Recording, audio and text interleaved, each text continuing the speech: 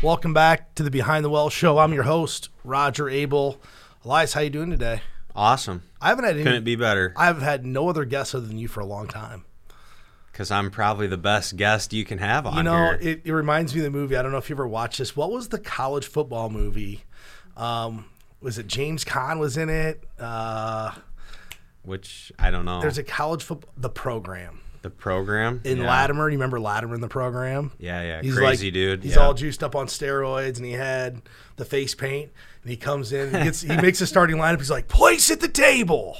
You've got the place at the table for the starting lineup on the Behind the Well Show. And that's how I feel, too. So I'm just, maybe just like a football player worried about losing my spot. I'm just got to stay focused on what I can control and hopefully not be too boring on the show, and maybe you'll keep me around. I don't know. I haven't had any listeners texting me or let me know that Elias has been boring.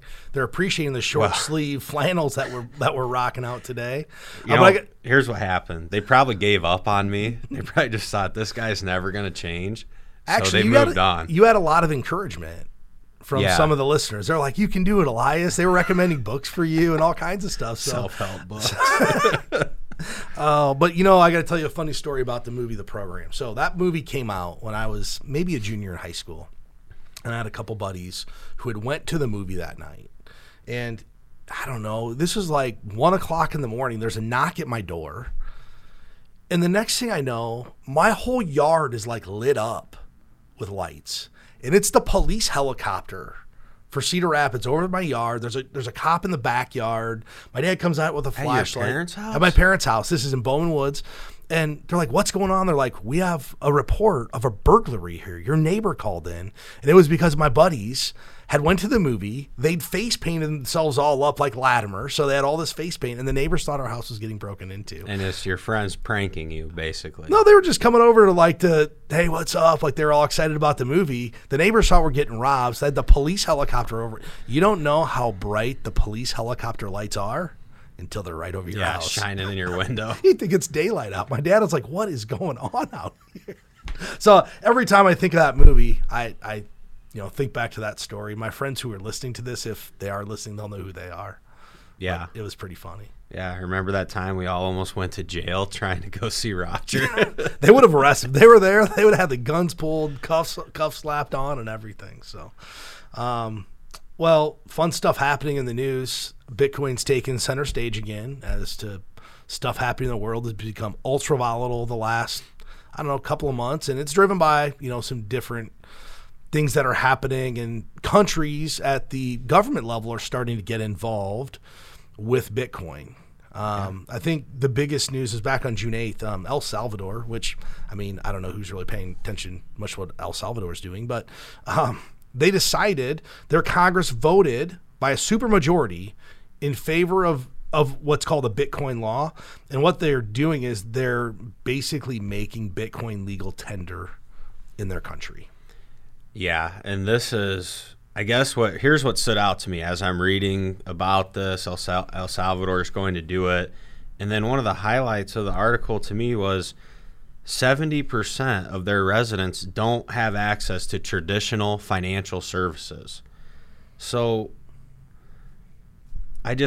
for me, I'm like, okay, so I have a hard time seeing how cryptocurrency is the solution to that. Don't you think just like getting a checking or savings account, online banking, using a debit card, I feel like they're going it's like a ladder, right? You're at the bottom of the ladder, and they're going all the way to the top of the ladder instead of, to me, it seems like they should be helping their citizens with the easy stuff first. They have a young, energetic leader, right? So this goes back to, if we have a young leader versus somebody in a later stage of life, let's call it, the ability for them to conceptualize what this new technology really is may be harder.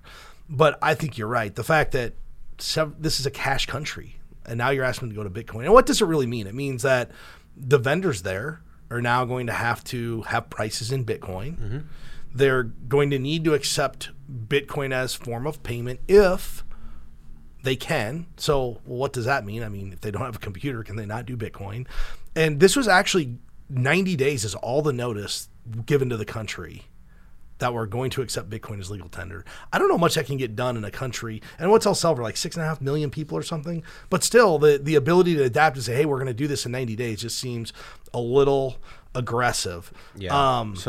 And I guess the other thing I thought about, and I wanted to get your thoughts on, because remember, a while back we had a meeting with a guy he's all in on Bitcoin, and one of his talking points was, if countries don't allow it, there will be countries that do allow it, and then the Bitcoiners, that's where they'll go, because then they can use their Bitcoin as a currency. So, and then maybe El Salvador is making a move to attract people that really want to use this as currency. We talked about this yesterday, and that could be a move that El Salvador is thinking. I don't know. And I need to do a little more research on the taxation because, I think right now in the U.S. it's taxes use real property. Correct. Where if you think about currency exchange, well, that's what it's worth. You're not paying tax in the exchange of currency when I convert from dollars to pesos or whatever. So maybe there's some special taxation laws in there that El Salvador has that's trying to become popular. But I think another thing to know is El Salvador actually went to the World Bank and asked for them to help aid in this conversion to Bitcoin. And the World Bank basically said no, said there's not enough transparency. All the things that people in the Bitcoin world actually claim there are, the World Bank said, no, not good enough at this point. So it'll be really interesting to see how that turns out for El Salvador. And then more recently, what really happened, it's the complete opposite side of the coin. China went and basically cracked down on crypto on the 21st. And that wiped out about $400 billion in value from Bitcoin immediately. Basically, they said they're not going to allow mining in China. I want to say I read an article that 90% of the Bitcoin mining comes from China. So that's a lot, yeah. big portion coming from China, and I don't know, someone will probably pick the slack up. I don't know what'll eventually end up happening. But that actually took Bitcoin down to about 29,000 in value. It's trading 33 today. But there's been pressure on Bitcoin because of that. So it's interesting that we have two countries that are taking complete opposite sides here. One's embracing it. One's cracking down on it. Yeah. And where I'm getting to the point, it's hard to keep dedicating brain power to it, because the more I learn, there's so many unknowns, and just the way we operate and the way we work, we're always talking about, well, let's control what we can control. So for me, it's frustrating because I haven't come to a way to think about crypto or Bitcoin that I feel like I understand where it could fit in someone's financial picture, that I understand the future of it. There's so many unknowns. I have to stay educated about it because of the business we're in, but I kind of want to give up on it. I'm almost sick of talking about it, to be honest. Well, I think the reason we talk about it, we owe it to people so they get some of this knowledge and realize that they don't need to get caught up in all the inertia of what's happening. I mean, if you think about it, this asset class, if we're going to call it an asset class, really is the speculative part of somebody's portfolio, right? Yeah. I mean, I had someone ask me the other day, should I be buying Bitcoin? And it was an older person. And I said, well, I mean, it's your speculation portion because nobody knows. We have MicroStrategies, which is a company who's been borrowing and leveraging $3.5 billion to buy Bitcoin. Yesterday, I was listening to CNBC on the drive to work, and the article actually came out on Monday, and it said Jim Cramer, who's known for running a hedge fund for a long time. He has a charitable trust. He's on CNBC every single day. Jim Cramer comes out on Monday, I think Monday or Friday, and says, I've sold most of my Bitcoin. Granted, he bought it about $12,000. And he made news earlier in the year because he actually came out and said he paid his mortgage off with his Bitcoin gains. And I'm guessing Jim's mortgage wasn't $300,000. Yeah. It was probably fairly large, but he came out and said he paid his mortgage off. And now yesterday morning on my drive to work, he's like, I'm pressing the button now. I'm done with Bitcoin. And so we have two very smart individuals that are on completely opposite sides of this trade. And what it goes to show the average listener, the everyday person who's listening to our show, this is not important to you. We're giving you the information so you don't get stuck in this trap of feeling like you're missing out. I mean, that's the number one thing. I was listening to The Compound the other day with Josh Brown and Batnick. And Batnick said, well, I'm just owning Bitcoin at this point because I don't want to be the guy that doesn't own if it goes to $500,000. There was no they're yet to give me a reason, real rational reason why they're holding on to this other than I don't want to miss out. And that's actually a dangerous thing for people that are trying to reach retirement, hit these goals, is not missing out shouldn't be a reason to own something because it doesn't really give a clarified goal. It's hard to move into the probabilistic world that we talk about. Yeah. Well, and Batnick, he's saying that's almost fear of missing out right there. But, the other thing, and he blogs about personal finance and behavioral finance. So, he probably thinks that there's still a lot of people that haven't adopted it.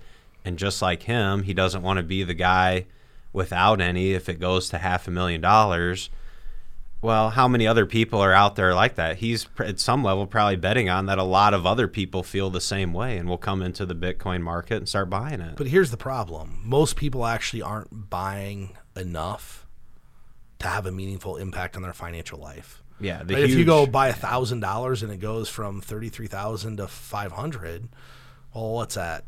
Let's call it 20 times. So your 1,000 turns into 20. You can't even buy a car with that.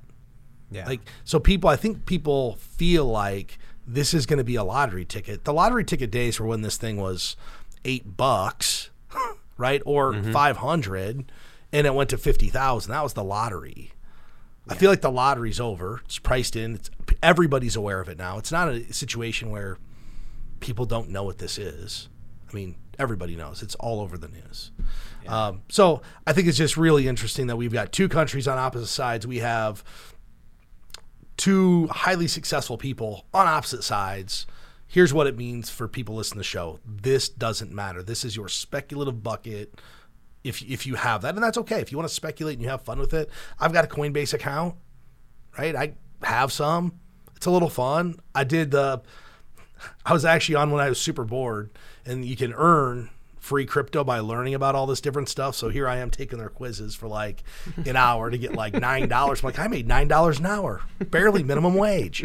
But it was fun sitting on my porch and, being educated about some of the other stuff. But we're from Cedar Rapids, Iowa, and we have a local celebrity. We don't have many from here, but we have some. And one of the biggest celebrities or claim to fame in our local area is Landon Castle. And Landon's a NASCAR driver.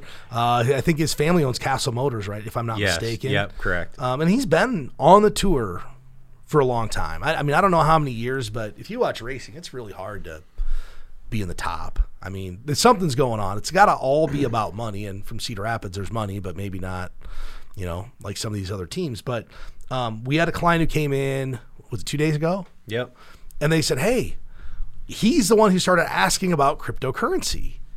Yeah, and that's the best part about this segment here is how we even learned that Landon Castle had the sponsorship and is going to get paid in crypto.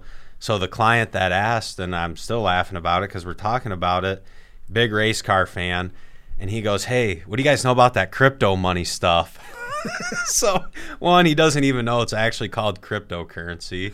He's close. Currency money, same thing. Yeah, right. But it's just funny how he said it. And, if Landon Castle never gets a sponsorship, he's probably not asking. But I thought it was cool because I didn't know about it, and he brought it up. And, Landon's a NASCAR driver, local celebrity, and he's decided to take payment from this sponsor in cryptocurrency. It's a good example of what advertising does, actually. Because this is a client who there's no possible way he would have ever asked us about anything about cryptocurrency unless he saw it on Landon's car. Right. And Landon, so just to be clear, it's not actually cryptocurrency company. It's a brokerage company. So Voyager's actually a cryptocurrency brokerage platform. That's who he's raced by. And they did a 1-year deal for him, so 19 races on the Xfinity series. But they're paying Landon in Litecoin. And he's apparently Landon Castle's been part of the crypto market for a while. I think he met the Voyager CEO, who is Steve Ehrlich, at a crypto conference 2 years ago, and they were kind of speaking on the panel. And he'd been pitching the sponsorship idea to, the crypto companies, but it takes a little time to adopt. And right. I mean, apparently it works. I mean, maybe we should find a race car on TV and put our name behind the Welsh Show on it. We probably should. Or it could be like Jeff. So Jeff from our office, he always tells the story. He sponsored a race car at Hawkeye Downs, a few $1,000, whatever, title sponsor. And he went down to the pit, watched the race. Very first lap, the car crashed. Season over. I've never heard this. Oh, yeah. You'll have to ask Jeff about the story about his race car sponsorship. Literally made like 1 or 2 laps. Car raced and didn't race again the rest of the year. Worth it. Yeah, he's like, I don't know if that was worth it or not. So, Elias, the other, in addition to Landon Castle and all the kind of stuff in the Bitcoin world, but the meme stocks keep making names for themselves. AMC's kind of at the top of the heap here. You think about this company. Bad things happen to it. It's criticized for misleading investors about federal investigations. It operates movie theaters that are now shut down in a pandemic. It's just all this crazy stuff, and they're almost bankrupt, but people keep buying it. Well, what do we make of all of this? That's a good question. We know it's we know it's a short squeeze. They're trying to do that. They're continuing to put pressure on the people who've sold the stock short, whether it's GameStop or AMC or one of these other companies that generally most financial technicians would look at and say, man, I wouldn't touch that thing with a 10-foot pole. They keep pushing the price. And, we all think that at some time there's going to be an unwind of it.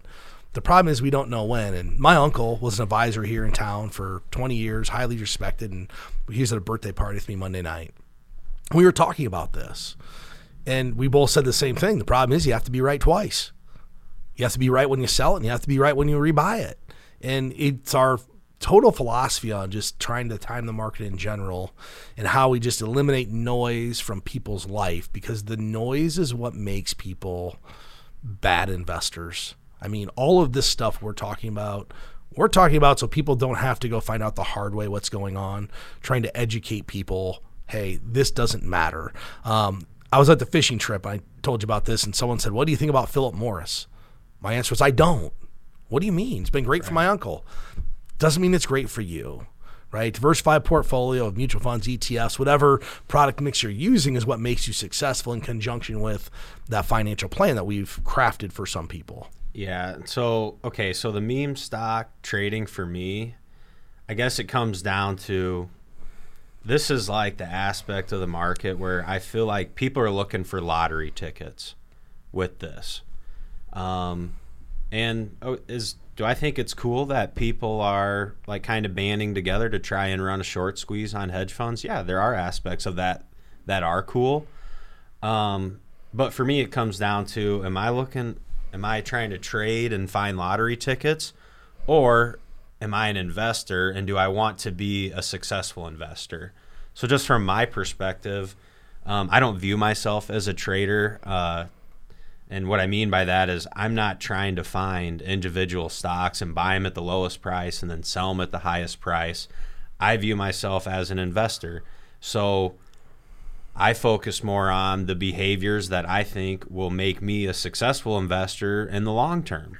And for me, that's just consistently buying a good diversified portfolio. And, will some people trading meme stocks, will they build more wealth than I do? Yeah, I don't know, maybe. But over the next 20 years, I'm certain that I'm going to do a good job building my wealth. And so for me, I find this entertaining, and there's some cool aspects of it, and I like it. But it's gambling. You're actually treating your money more like you would at a casino than if you were investing. Basically, and I separate those things. Warren Buffett came out and said that we've created this casino environment where it's cool to be involved in these things and roll the dice. Talk to my uncle. His son's been buying crypto. He's in this world. He's like, he buys it right when it comes out. I'm like, so he's buying stuff he doesn't know what it is, just hoping for it to go up.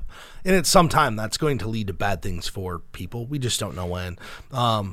It's reminiscent of the .com, late 90s, early 2000s. Is just whatever website, abc.com, it's worth something. And guess what? But here's what I tell people. Most of those companies went out of business, but that doesn't mean they all did. There's still going to be strong companies that they don't all suffer the wrath, right? Michael Burry came out about a week ago and said, we're going to see one of the greatest market collapses of all time. And he was referring to this crypto and and the meme stocks, right? Clearly the market will have some effect. I don't think he was referring to the overall market, but primarily these two sectors. And if people don't know who Michael Burry is, he's the key character in The Big Short. He's known for actually calling the housing crash. We don't believe in predictions, but he's not trying to predict the market. He will go and find an asset class that he feels is overvalued, overleveraged. And the reason he's using this, the rationale for this, his thesis, I'll call it, is leverage has creeped in. So, leverage leads to bad things. When people are borrowing money to buy something, most of the time, good things can't happen. Good things happen on the way up. Yeah. Bad things happen on the way down, which is exactly what happened with the financial crisis in 2008, 2009. People over-leveraged their homes. We had people that had 3, 4, and 5 mortgages, and banks were lending 120% loan to value. I remember going to the Countrywide website, which was one of the companies who were hit worse than all. You can get an interest-only 40-year loan. Well, that sounds pretty awesome. I just pay interest. Great. The payment's nothing. I get this house that I can't really afford. And I remember driving around Cedar Rapids with my wife. We were in Robbins. I remember exactly where I was at. I go, Megan, I can't figure it out. I go, there's not that many people in Cedar Rapids that can afford, this is in 2007, that can afford a $400,000 house.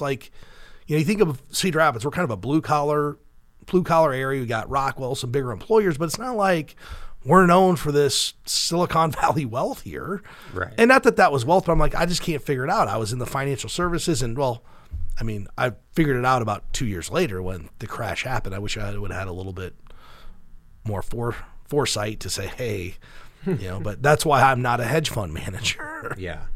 Yeah. And did you see this line about, this is another Warren Buffett comment, how when he was a young investor, he had fondness for, he calls them cigar butt stocks, the dregs of the market, companies with a few puffs left in them. And I get that part of this is it's cool to kind of roll your eyes at someone like Warren Buffett and people that are talking about fundamentals and all these things of how traditionally we think stocks and the stock market works. I would just caution, if you're getting all your financial advice on a Reddit thread, I would caution you against thinking there's no value in learning from some of the most successful investors of all time. And I agree. You can't discount what somebody like Warren Buffett's done. But the one thing that we should probably be aware of is that retail investing has grown and trading has grown faster than institutional trading over the last decade. That was put out by Catherine Keating of BNY Mellon. And she thinks this is permanent, like a permanent shift in behavior of retail investors. And I don't know if I agree. I think it's permanent until bad things happen to them, until they don't think this is easy anymore. Like these 22-year-old young retail investors, they think this is easy. Yeah. They're like, oh yeah, we buy this and it goes up. Eventually that's not going to happen. And how much carnage will come of that, I don't know. So until they can show me that, this new, we buy companies that fundamentally don't make sense and they make money, until we can show that this is like a long-standing trend, really hard to believe that this is a permanent change. Right. And anybody can do anything in the short term. This has only been going on for a year. Here's what's ironic. Here's the most ironic thing about this. 20 years ago, when day trading caught fire, and we did a interview with my cousin Doug Grimm, who is kind of involved in the whole day trading thing, which is kind of what we're back to. Day trading, online brokerage, they said financial advisors will not be relevant in 10 years. Like, we'll all be out of jobs. So we're still here. We're still here. And I would argue that we've become more relevant than ever. Has our business changed? Yes. It's changed from finding great investments to providing and articulating great advice for people. Because, you think back to 2000, internet was relatively new. You weren't able to just jump on there and do all this research and all these different investments. Well, my clients now, they come in, they know what they own, they know how they've done. So everything's transformed into just purely this advice world and how to provide the probabilistic outcome for them. I mean, I look at what we do more similar to like a doctor now. At some point, it was probably about the doctor prescribing the right medicine. Now it's all about what's the outcome for a patient. Like my best friend's a foot surgeon. His wife's a gynecologist. They talk about outcomes. Well, that's what we're providing for people now is purely what's the outcome? How do we get to the most probabilistic and likely outcome possible? And it's done by us creating this financial plan, which has nothing to do with retail investors and day trading and any of this stuff. This is purely noise. The problem is this is everything that's in the news. I've never heard mainstream news, CNBC, CNN, Bloomberg, any of the news channels ever come out and say, well, the most important thing a retail investor can do is create a financial plan. No, that's too boring. You can't get viewers talking like that. Well, no, because actually they create a financial plan and figure out that I can just create a this media other filter. stuff's I don't irrelevant. need you. It's all Right. irrelevant. I mean, that's Right. probably why we have financial plan adoption under 20%. Under 20% of the people actually have a plan. I mean, what was this statistic? We used to talk about this at workshops. More people spend more time planning their vacation than they do planning their finances. Yeah. And it's amazing. We have people come in here. Well, how much are you spending? I don't know. I mean, now the ballpark? Like an idea? Yeah. You should, right. Just having an idea, right? I mean, You people should are have just some kind of ballpark. People just don't pay attention. We had a client who did $181,000, didn't know she had. How do we not know? How do you not know that you have this? I mean, she was excited to find it, but how do you not know? I mean, it just comes down to you haven't done a plan. You don't know where everything's at. And I can do example after example of people who come in here and really don't know what they have. And the trend I've seen more recently, we're getting younger people. Mm-hmm. We are getting people that are 40 years old and they're like, I think I should do this. And maybe it's because of what we're talking about people with, but we're giving them the right track.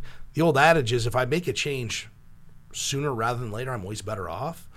I'd rather have the 35-year-old come in here and say, hey, look, I want to make sure I'm on the right track. Creating a financial plan for a 35-year-old, it's not that hard, right? There's typically not that much stuff. Some cases, we had a person the other day who's a business owner, and there's a lot of moving parts. That'll be challenging. But for most people, it's are we saving enough money to get where we want to go? How do we quantify it? And then it can help quantify other purchases. We deal with people all the time. I'd like to not just hoard all my money. I'd really like to make sure I can retire. But at the same time, maybe my husband wants to start a business or we want to buy a vacation house. And we can help people quantify whether that works or not. Instead of having to pretend we're going to get a lottery ticket to make that work. Yeah. Well, and we've done that recently because especially with a few of our newer clients, we've had some people that are pretty successful at a younger age. And one thing they ask, and they've been listening to the show, so they kind of understand the direction we're going, and they want to save and be on the right track for their long-term wealth, but they don't necessarily want to oversave because it's not their goal to hoard their money. Their goal is more, I want to be on track, but I want to enjoy my life right now too, and that's something that we've helped them quantify. And it's not just, for you, it's 10% of your income. It's not generic advice. It's actually, if you do X amount of dollars, we believe you're on track. And now you have this extra arbitrary number. You have an extra $2,000 a month. Well, what do you want to do with it? Buy a rental property, go on vacation, but live and enjoy your life. And it's kind of fascinating to see how once they get a plan, like their confidence from the first meeting to then when they become clients, you can just tell in the meeting that it's drastically different because they were saying things like, well, we think and we know or we hope. Well, now it's more, the conversation's more, okay, so we know if we do this, everything's going to work out. Yeah, well, and it's cool to see that. It's not a guarantee, but it's more than likely. And, and it's fun because these people start to really adopt. We have some younger people. I mean, they have access to their financial plan. They're playing with it, but they're starting to see how their decision-making affects what they do. And it's fun to tell someone, you're doing a great job. You can go splurge a little because most people live in the world of paralysis by analysis because they don't have any way to actually go quantify what needs to be done to reach a retirement goal. And for some people, retirement isn't their goal. For instance, retirement's not my goal. I love what I do. But I still am putting myself in a position that at 60 years old or whatever the age is, I have the ability to have choices. I always hear people, I'm never going to retire. Well, you know what that is? that's just the immature way of saying, I don't want to save any money. Yeah, I don't want to prepare. I don't want I'm to just prepare, so I'm not do going to retire. anything. Right. And you know what? I don't have a plan. Maybe you don't want to retire, but someday your body's going to tell you it's time to retire, or your mind's going to tell you it's time to retire. So what I talked to, and we had somebody yesterday, owns a business. I probably will never retire. Great. What's the age that you want to be able to have a choice? Everybody feels better about going to work when they have the choice not to go. I did a financial plan for a couple, this is probably 7 years ago. Told me they were going to retire when they're 60. They ended up working until 63. I'm like, well, what's going on? They're like, well, when you go to work every day and you know you don't have to, it's a little easier to go. You enjoy it more. Yeah. And they delayed retirement for 3 years, but that's what working with us does, and that's what we try to provide. And I think all the stuff in the world that is going on, it's fun to talk about. We want to be educated, but the whole purpose of doing this is when people hear that China cracked down on Bitcoin, it doesn't matter to you if you don't own it. Or El Salvador is now taking Bitcoin as currency, doesn't matter to you if you don't own it. It's irrelevant. Right. You know, or, AMC or GameStop went up X amount, irrelevant to you as long as you don't own it. Yeah. And why would you put yourself through all that stress when you just go work with a very well-diversified portfolio and accomplish the same goals in a more predictable fashion? If you think about trying to get where you want to go, we want the most probabilistic outcome. We want the path of least resistance. Nobody likes to ride roller coasters with their money. Yeah. Well, right. And that's hopefully one of the, I guess for me, I'm kind of in the camp now with all the crypto and the meme stock stuff, is I hope one of the positive outcomes is it does bring people into the market. And I guess for me, fortunately, I don't think anyone's gambling a huge portion of their wealth or their net worth. I'm sure people are. I know of at least one of my friend's brothers sold everything and put it into Bitcoin. Everything he had, his house, everything. So I think you'd actually... But I think there's a larger percentage of people doing it, and especially with the meme stock trading, that they're too young, that they haven't amassed enough wealth yet, that they're going to really derail themselves. But if it gets them into the market and gets them participating, and then hopefully moves them from, well, I'm going to do this because this guy in a thread on Reddit said I should do it, to I'm going to buy the S&P 500 and participate in the market and be good with that. Those are positive outcomes, I think. I hope. I'm not sure. Because once again, it goes back to gambling mentality. No part of gambling mentality is playing it safe. Right? I mean...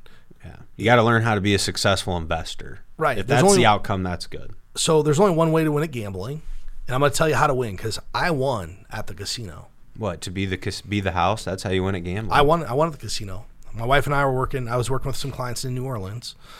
And I don't think I've told this story. Went to a really nice restaurant for dinner. Highly disappointed. We'd been there. It was like our favorite restaurant. We went and just, man, it just wasn't that good. And my wife's like, I just hate to say it after we spent all this money on dinner, but it wasn't that good. And I go, what would make you feel better? She goes, maybe we should just go to the casino. It's across the street. So it's Harris Casino in New Orleans across the street. I'm like, yeah, okay, whatever, have a little fun. So we go in there, and it is wild. I mean, this is crazy place. People everywhere. So we find a 25-cent machine. And my wife, that's what she likes to play. Whatever. 25 cents? 25 cent. Max credits. Max credits like $1.25 a spin. So she puts in 20. She just wants 20. So I put 20 in. We're sitting by each other, and my 20 goes faster than hers because I move fast. I press buttons fast. I don't win anything. So my 20's gone. My wife's playing. I go to the machine next to it. It's like a 50-cent machine, but I'm not paying attention. I just put 20 in and hit max spin. It's like $4. I'm like, oh man, this is gonna go fast. Like 4 bets, right? Or bets or spins, whatever. And my wife loses money. She goes, well, I'm ready to go. And we've been there like 9 minutes. So now we're down like, I don't know, $50. And we don't bet a lot. I'm not into that. Anyway, my next spin I hit $160. Time to go. And no, here's what my wife said. Well, don't we want to pull it down to the 60 we put in? I go, do you want to know how to win at the casino? She goes, yeah, how? I hit that button for the $160 ticket. I said, we just won $100. Let's go. And we walked out the door. We were there for about 9 minutes. Took us longer to cash the check, but I won $100 at the casino. And I don't go gambling much. But it's funny. My wife's like, how do you win? I'm like, watch. And I hit the button and cashed out. Yeah. Well, what you're supposed to do, what they want you to do, is you just stay there and keep pushing the button to keep spinning the machine. Yeah, and I'll win, but typically not what I did. I mean, it was like $4 a spin. I was happy I won because I'm like, man, this is $60. I just went through in like, 11 minutes. Yeah, it's almost the opposite. And it's almost the opposite in the stock market. The longer you stay in, the odds are the outcome's going to be better. It's 100% opposite. Right. Because the goal in the stock market is to be in for a long time. It moves the odds in your favor. In the casino, if you get up right away, you should leave, because the longer you stay, the odds go in the house's favor. In fact, we did that study, was it about a year ago? I looked it up. The worst 15 years for the S&P 500 is like 5.77% average. Well, is that exciting? Nah, not really. Is it bad? No. Most people would be happy to average, the worst 15-year period of time for the S&P 500, nearly 6%. So with that said, if anybody's looking for help with a financial plan, go to our website, btwellshow.com. If anybody has a listener question, we did some listener questions a couple of weeks ago. That was fun. We get questions sometimes. Shoot us a question, btwellshow.com. We'd be happy to get to it.